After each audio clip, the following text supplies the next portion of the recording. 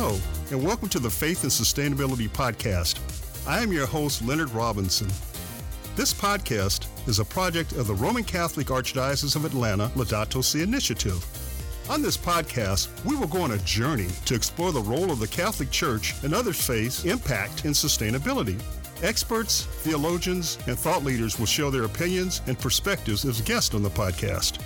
Sustainability focuses on meeting the needs of the present without compromising the ability of future generations to meet their needs. The concept of sustainability is composed of three pillars: social, environmental, and economic, also known as people, planet, and prosperity. This podcast is made possible with the generous funding and support from the Archbishop's Annual Appeal, Georgia Interfaith Power and Light, Rutherford Seidel, Jamie Lanier, the Varlamov Family Foundation, the Sustainable Environmental Management Company, St. Francis Services, and the time, treasure, and talent from several individuals. The Faith and Sustainability Podcast is coming to you from the Archdiocese of Atlanta Chancery in Smyrna, Georgia. Joining us on this episode is Ashley Morris. He is the Director of Black Catholic Affairs in the Office of Intercultural Ministries at the Archdiocese of Atlanta. Previously, he served as Associate Director of the Office of Intercultural Ministries and as an Assistant Campus Minister at the Lighthouse, the Catholic Center at Atlanta University Center. He received his bachelor's degree in Mass Media Arts, concentrating in radio, TV, and film from Clark Atlanta University in 2005, and a Master of Pastoral Theology from the Institute of Black Catholic Studies of Xavier University of Louisiana in 2014. Ashley also championed the Embrace Environmental Justice and Equity section of the updated Laudato Si Action Plan, which we will discuss later. Right now, let's get to know Ashley. Ashley, very impressive background. What are your responsibilities as Director of Black Catholic Affairs? Well, thank you first, Leonard, for having me here for this podcast and this important conversation. And I am humbled that you used the word impressive to describe my background. I wouldn't use that word myself, but it's always helpful to know that there's support in ministry. And so I get this question often, and my first go-to answer is always, well, what don't I do? It's easier to list the things that I don't do than to go down the list of what I, are partaking in on a daily basis. But to give you a succinct answer, in Black Catholic Affairs as a director, I am an advocate for our Black Catholic communities and our Black communities here in the Archdiocese. And so I ensure working with the communities, and our pastors are predominantly African-American, African communities, Afro-Caribbean, Afro-Hispanic communities, that their needs and concerns are addressed by our many offices here at the Archdiocese, but also that we have the opportunity to share our unique gifts so that the full diversity of the church is realized, especially from our communities that have such a rich cultural and historical footprint here in Atlanta. Wow, that's and that's the short version. Well, here goes some more. What other activities you're engaged with? In our office, in our suite, the Intercultural Ministry office, we also do a lot of intercultural competency training, because knowing how to speak and interact with communities that think differently than you, that has to be intentional. So we do a lot of presentations and workshops to help ministers and pastors and ministry leaders and the laity work on developing and fine-tuning their intercultural competency skills. The other things that I'm involved with, I'm also a part of two subcommittees for the United States Conference of Catholic Bishops. One is the Subcommittee of African American Affairs, and the other one is the Bishops' Working Group for Youth and Young Adult Ministry. And I'm on a wide variety of other committees and organizations across the country. How long have you been with the Archdiocese of Atlanta? What led you there? So I've worked for the Archdiocese for 15 years. And what brought me here, believe it or not, was college. I am a graduate of Clark Atlanta University. And when I got here, the Lighthouse was about 2 years old at that point, because they got established in 1999, so I came in 2001. It doesn't seem like it, but I was a typical Catholic student, so I went to Mass and went home, They would say, hey, why don't you come by and hang out, do some retreats with us? I said, yeah, sure, and I just went home, But it was my sophomore year where I got a little bit more engaged in the life of the community and began to get more active because of the experience I had at home and an experience I had with the director at that point, Monsignor Edward Branch. And with that, my senior year, I just got a calling to work for the church. I said, I think I want to do this. At the time, I thought I was going to be a movie director. So I said, I'm going to make movies and change the world, right? But having this experience at Lighthouse, I said, I think I want to work for the church. At that point in time, what I wanted to do, I could not communicate or elaborate on. And when I returned home to my hometown, Birmingham, Alabama, what I was looking for was not there either.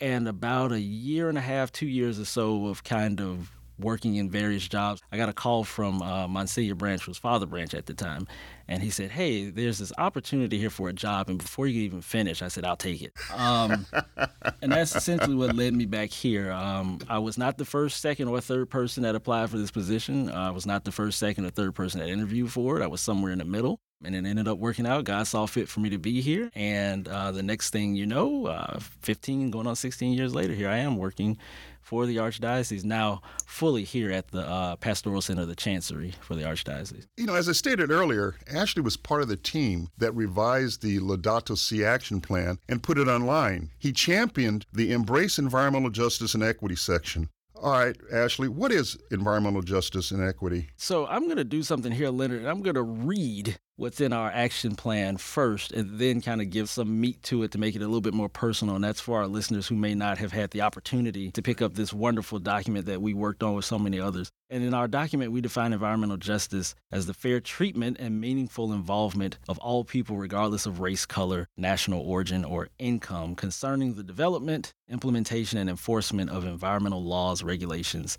and policies. And then later on in the document, we go on to say that our goal in environmental equity, which refers to the distribution of environmental risk across population groups, to enact policies that ensures fairness for all socioeconomic groups and assistance to those adversely impacted by polluting facilities. And so we're talking about environmental justice and equity. We have a gospel call to take care of the home that God has made us stewards of. And, you know, that wonderful chapter in Genesis. And Leonard, I'm a good Catholic. I may not be able to cite the scripture, but I know it's in there, you know. And at the beginning, you know, God gave mankind, humankind, dominion, and not to dominate the planet, but to be fruitful and multiply, to take care of this home. He entrusted us with stewardship of this gift of life and everything around us. And so we talk about environmental justice. I think we have to continue to push to make sure that we are good stewards of the land that God has given us, because God has given this land for all and not just some or a requited few. And when we talk about equity, and I think that's a question that we were going to really kind of dig in deeper the more we get into conversation. Equality and equity are two completely different things. Yes. And when we talk about equity, we want to make sure that everyone is starting off at the same point, especially when it comes to environmental equity. Equality, everybody starts off at the same point and gets the same thing. It doesn't necessarily mean an equality of outcome, but everybody's beginning at the same spot, at the same place, and gets all the same exact opportunities to succeed or fail on their own, right? And we talked about equity. Equity is some folks, some communities, some individuals, some circumstances are not starting off at the same point, and they may get the same resources as others, but they're definitely starting from behind the curve. And so here is a call to action. Think about where you live and just take a look around and see the access to grocery stores and fast food restaurants that exist. And I will use the example of my time being a student at Clark-Atlanta University in Vine City in the West End compared to the time where I lived in Midtown on the border of Midtown and Buckhead. And so when I lived as a student at Clark-Atlanta University, the major grocery store chain that exists in Vine City and the West End is the Kroger City Center. And if you've been to the Kroger City Center, it's much more than just a grocery store. It's a bank, it's a barbershop, it's a pharmacist, it's an eye doctor, it's hair care products. It has almost anything and everything you can think of to be helpful in living in that area. But also in that area, there's multiple fast food restaurants. You have a Taco Bell, you've got a Popeyes, you've got a KFC, you've got bail bonds places, you've got liquor stores here, there, dotted all over the place, right? But it's a veritable food desert. Tons of gas stations.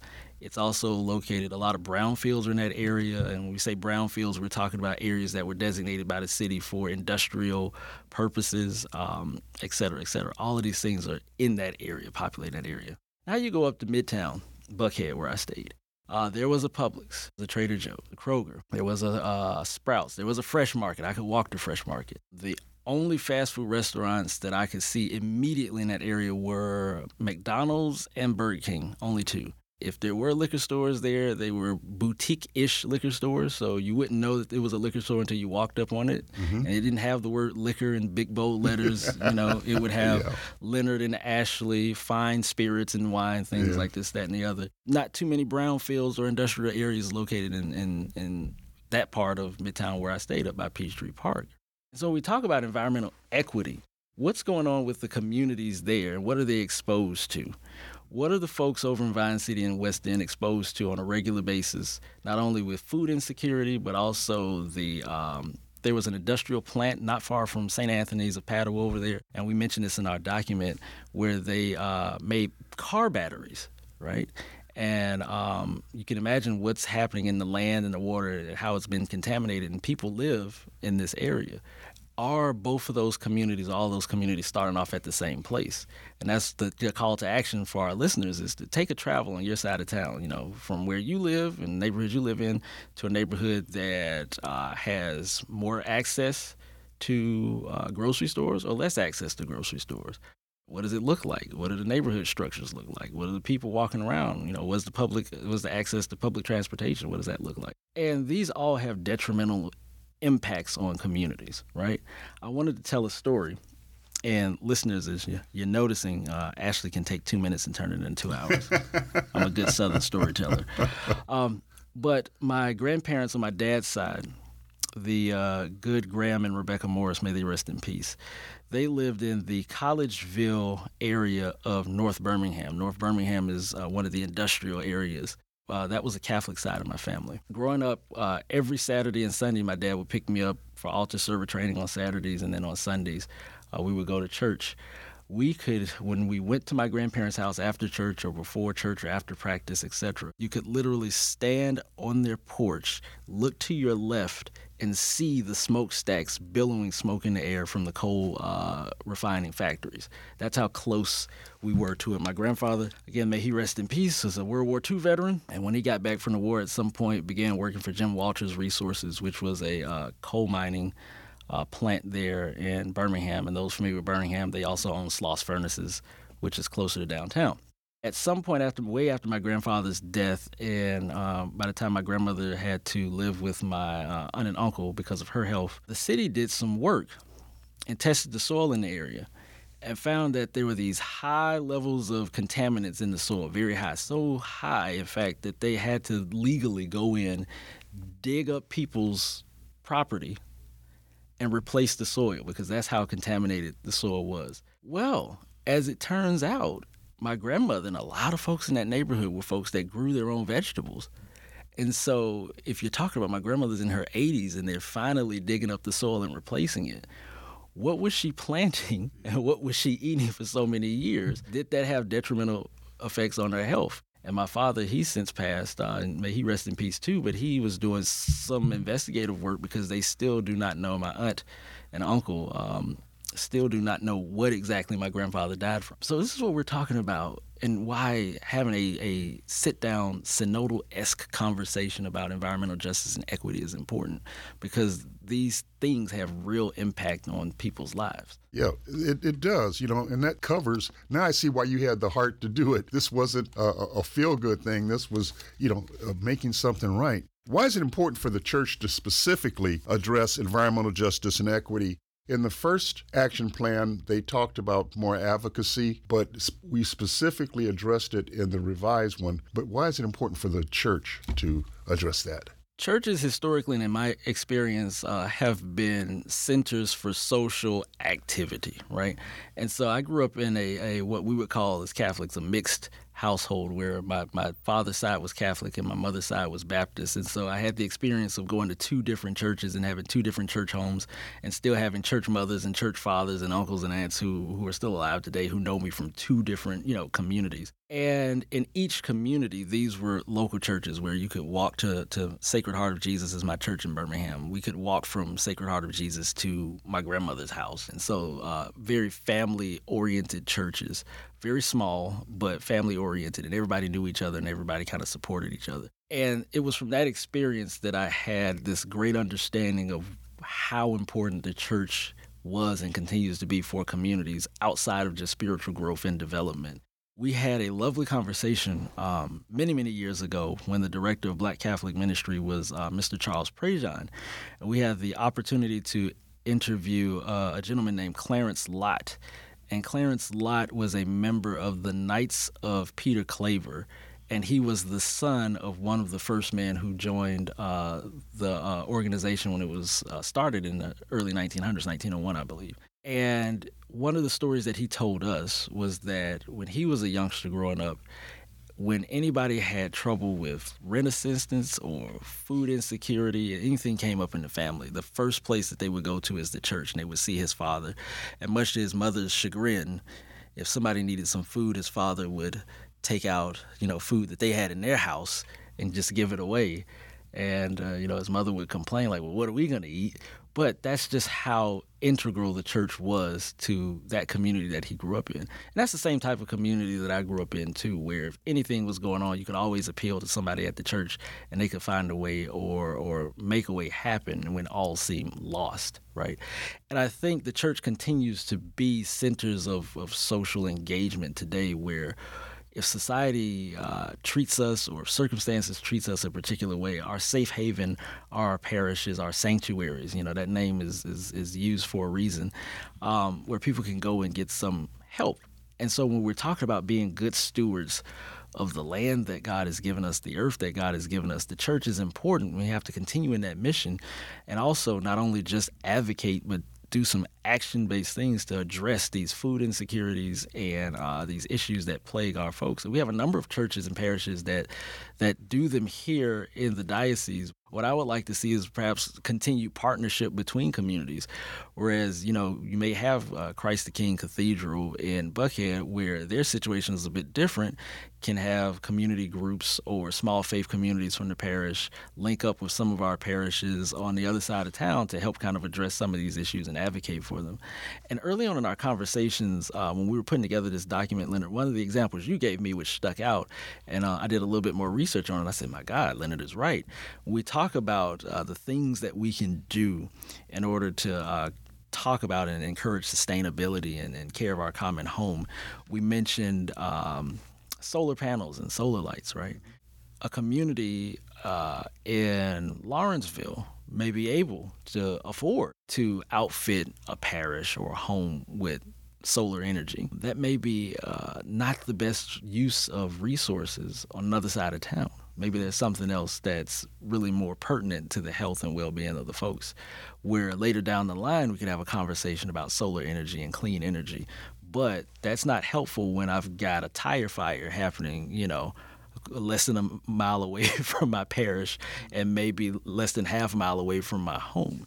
The church has to be dynamic. We continue to be dynamic. One size does not always fit all, but I am thankful that God has given us the creativity to see things from different vantage points and to lean on Him to be able to respond in an equitable and equal way where necessary to fight the ills that really keep people from living the God-given humanity He's given us. And so I think the church has a very special role in advocating for that and encouraging communities to learn more about not only what's happening in their area, their neck of the woods, but what's happening on the other side of town, what's happening across the world, and how we can decrease our carbon footprint to make life a little bit more sustainable and better so that we all get the opportunity to start at the same point and succeed or fail based on the gifts that God has given us. But of course, we all want to succeed. No one wants to fail. But we all have to recognize that we need to start at the same point. And to whom much is given, much is expected. I know it's in the Bible somewhere. But I can also quote Peter Parker's uncle, with great power comes great responsibility, Peter. Well, do you think that environmental justice and equity should be the conscience of the action plan? Because you're right. Sometimes there's resources to do solar here, and there's other areas that need a roof to put solar panels on, before they do that. So, every once in a while we start measuring sustainability by kilowatt hours saved and gallons of water saved and trash diverted. And I was wondering what your thoughts are. Shouldn't environmental justice and equity be like the soul or the conscience of an environmental action plan? Yes, absolutely. And I say that wholeheartedly. based off of what we talked about, my own personal experiences. Both sets of grandparents that I had grew their own food. They weren't farmers in that sense, but a lot of the stuff that came through the house was stuff that they got out in the backyard, and they went and bought the other things from the market, the grocery store that was necessary. Solar panels in our home was not a discussion that ever happened. It was not something that my parents or my grandparents thought that, this would be nifty and we could save so much on our energy cost. And of course, with me being born in the early 80s, this wasn't a conversation too many people were having, Right. mid to late 90s, unless you could afford to actually, kind of do that. And so I think environmental justice and equity should be the conscience, because when we take a step back and we look at our circumstances and we understand that, well, wait a minute, I'm starting from a different perspective than a brother or sister who may even be sitting next to me in the pew. What is my responsibility to encounter and accompany them as we both try to solve these problems together? The word that we tend to use when having conversations about encountering an accompaniment, and even in our conversations about social justice, which is very much related to environmental justice. Allyship, we want allies, and you hear that word ally a lot. And I had a moment of reflection one day on that word, and it just kind of came to me while thinking about many things. And I think it's time for us to grow from being allies to being kin, brother and sister. So allyship is great, but when I hear allyship, here's a problem, an ally comes to help me fix the problem. Problem solved, the ally moves away and moves on to something else. But when we talk about kinship, if a problem arises, my brother or sister is standing there right with me, we work on it together, and when the problem is solved, we're still together. We're not separated. It doesn't become them versus us, or we're over here with our thing and they're over there with their thing. No, we're in this together. And I've got this wonderful scripture that I wrote down because, again, great Catholic, know it's in the Bible, but I want to make sure I cite it for our listeners. It's from 1 Corinthians chapter 12, verse 26. If one member suffers, all suffer together. If one member is honored, all rejoice together. And so with this environmental justice and equity being the soul of this document, I think that scripture citation is very, very important for us to keep in mind that this is something that we all experience together.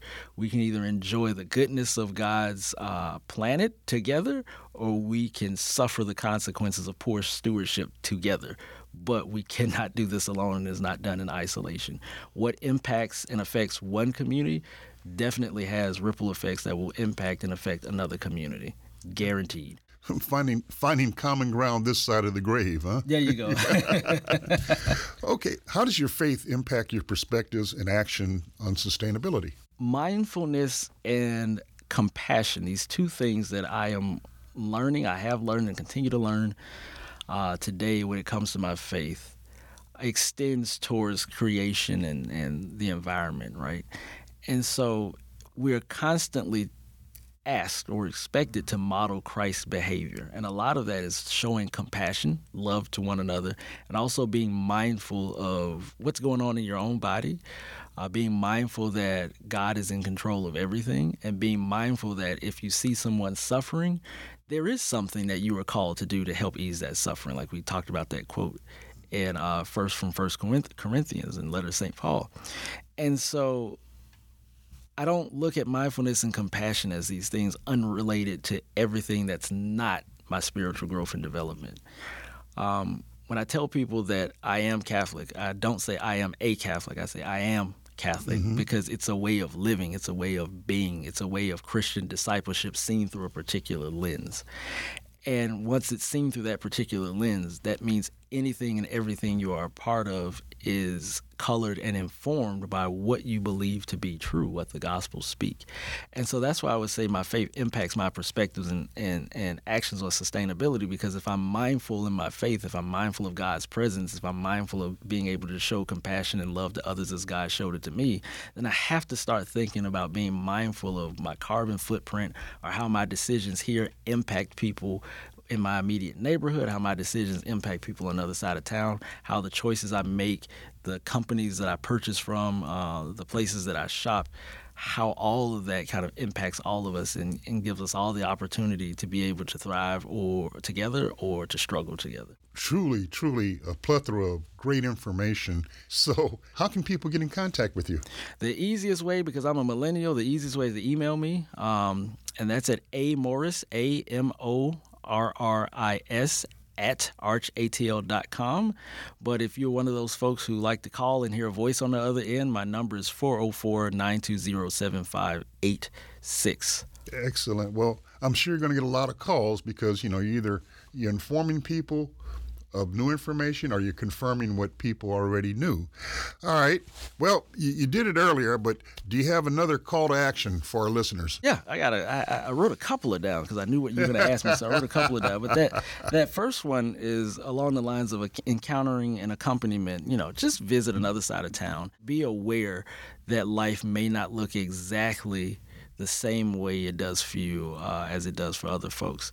But another call to action, and this is one that I'm trying to work on, Target and Kroger, places like that, and I think some Publixes will recycle your plastic bags, and it's not just the bags that you get from Kroger, any plastic bag that you have. And so I know in our cultural family, we tend to use plastic bags multiple times to keep them underneath the sink. But if you've got a big bag of them like, we do when we're shopping, I would strongly encourage you to package them all up. And the next time you find yourself at a Target, just take them inside with you and put them in the receptacle. And that's one way that you can kind of lessen your carbon footprint. Reusable bags are always great. So if you have the resources to get some reusable bags, do that and take them with you as well. And then I also have here a pantry purge. What is a pantry purge? This is an idea that I'm working on, and I want to get it in one of our parishes to see if it works. Go through your pantry and pull out food that you are not going to eat and may have been sitting there for longer than necessary, and plan on donating it to a food bank or a local church that works with the Atlanta Food Bank here or any other type of service that gives food to those who need it. But before you donate the food, pull everything out of the pantry that you're like, I don't want this, I'm not going to eat that, and look at the expiration date on it. And if it's expired, ask yourself this question: would I eat this now? And if your answer is no, ask yourself this next question: would I give this to somebody else? And then just sit and reflect on that for a minute, because a lot of times when we donate food to food banks or organizations, we'll go through and we'll purge our pantries and we'll give folks anything and everything, even the expired stuff. And so is that living up to our Christian discipleship?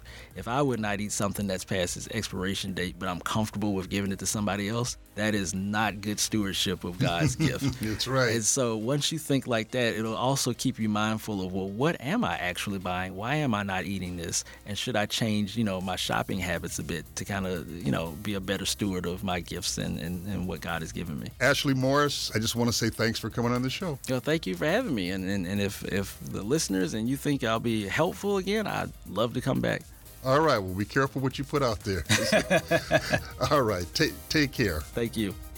You've been listening to the Archdiocese of Atlanta Faith and Sustainability Podcast from the Chancery at the Archdiocese in beautiful Smyrna, Georgia. On behalf of those that make this podcast possible, I am your host, Leonard Robinson. Meet me next week on the corner of faith and sustainability. May the Lord be with you.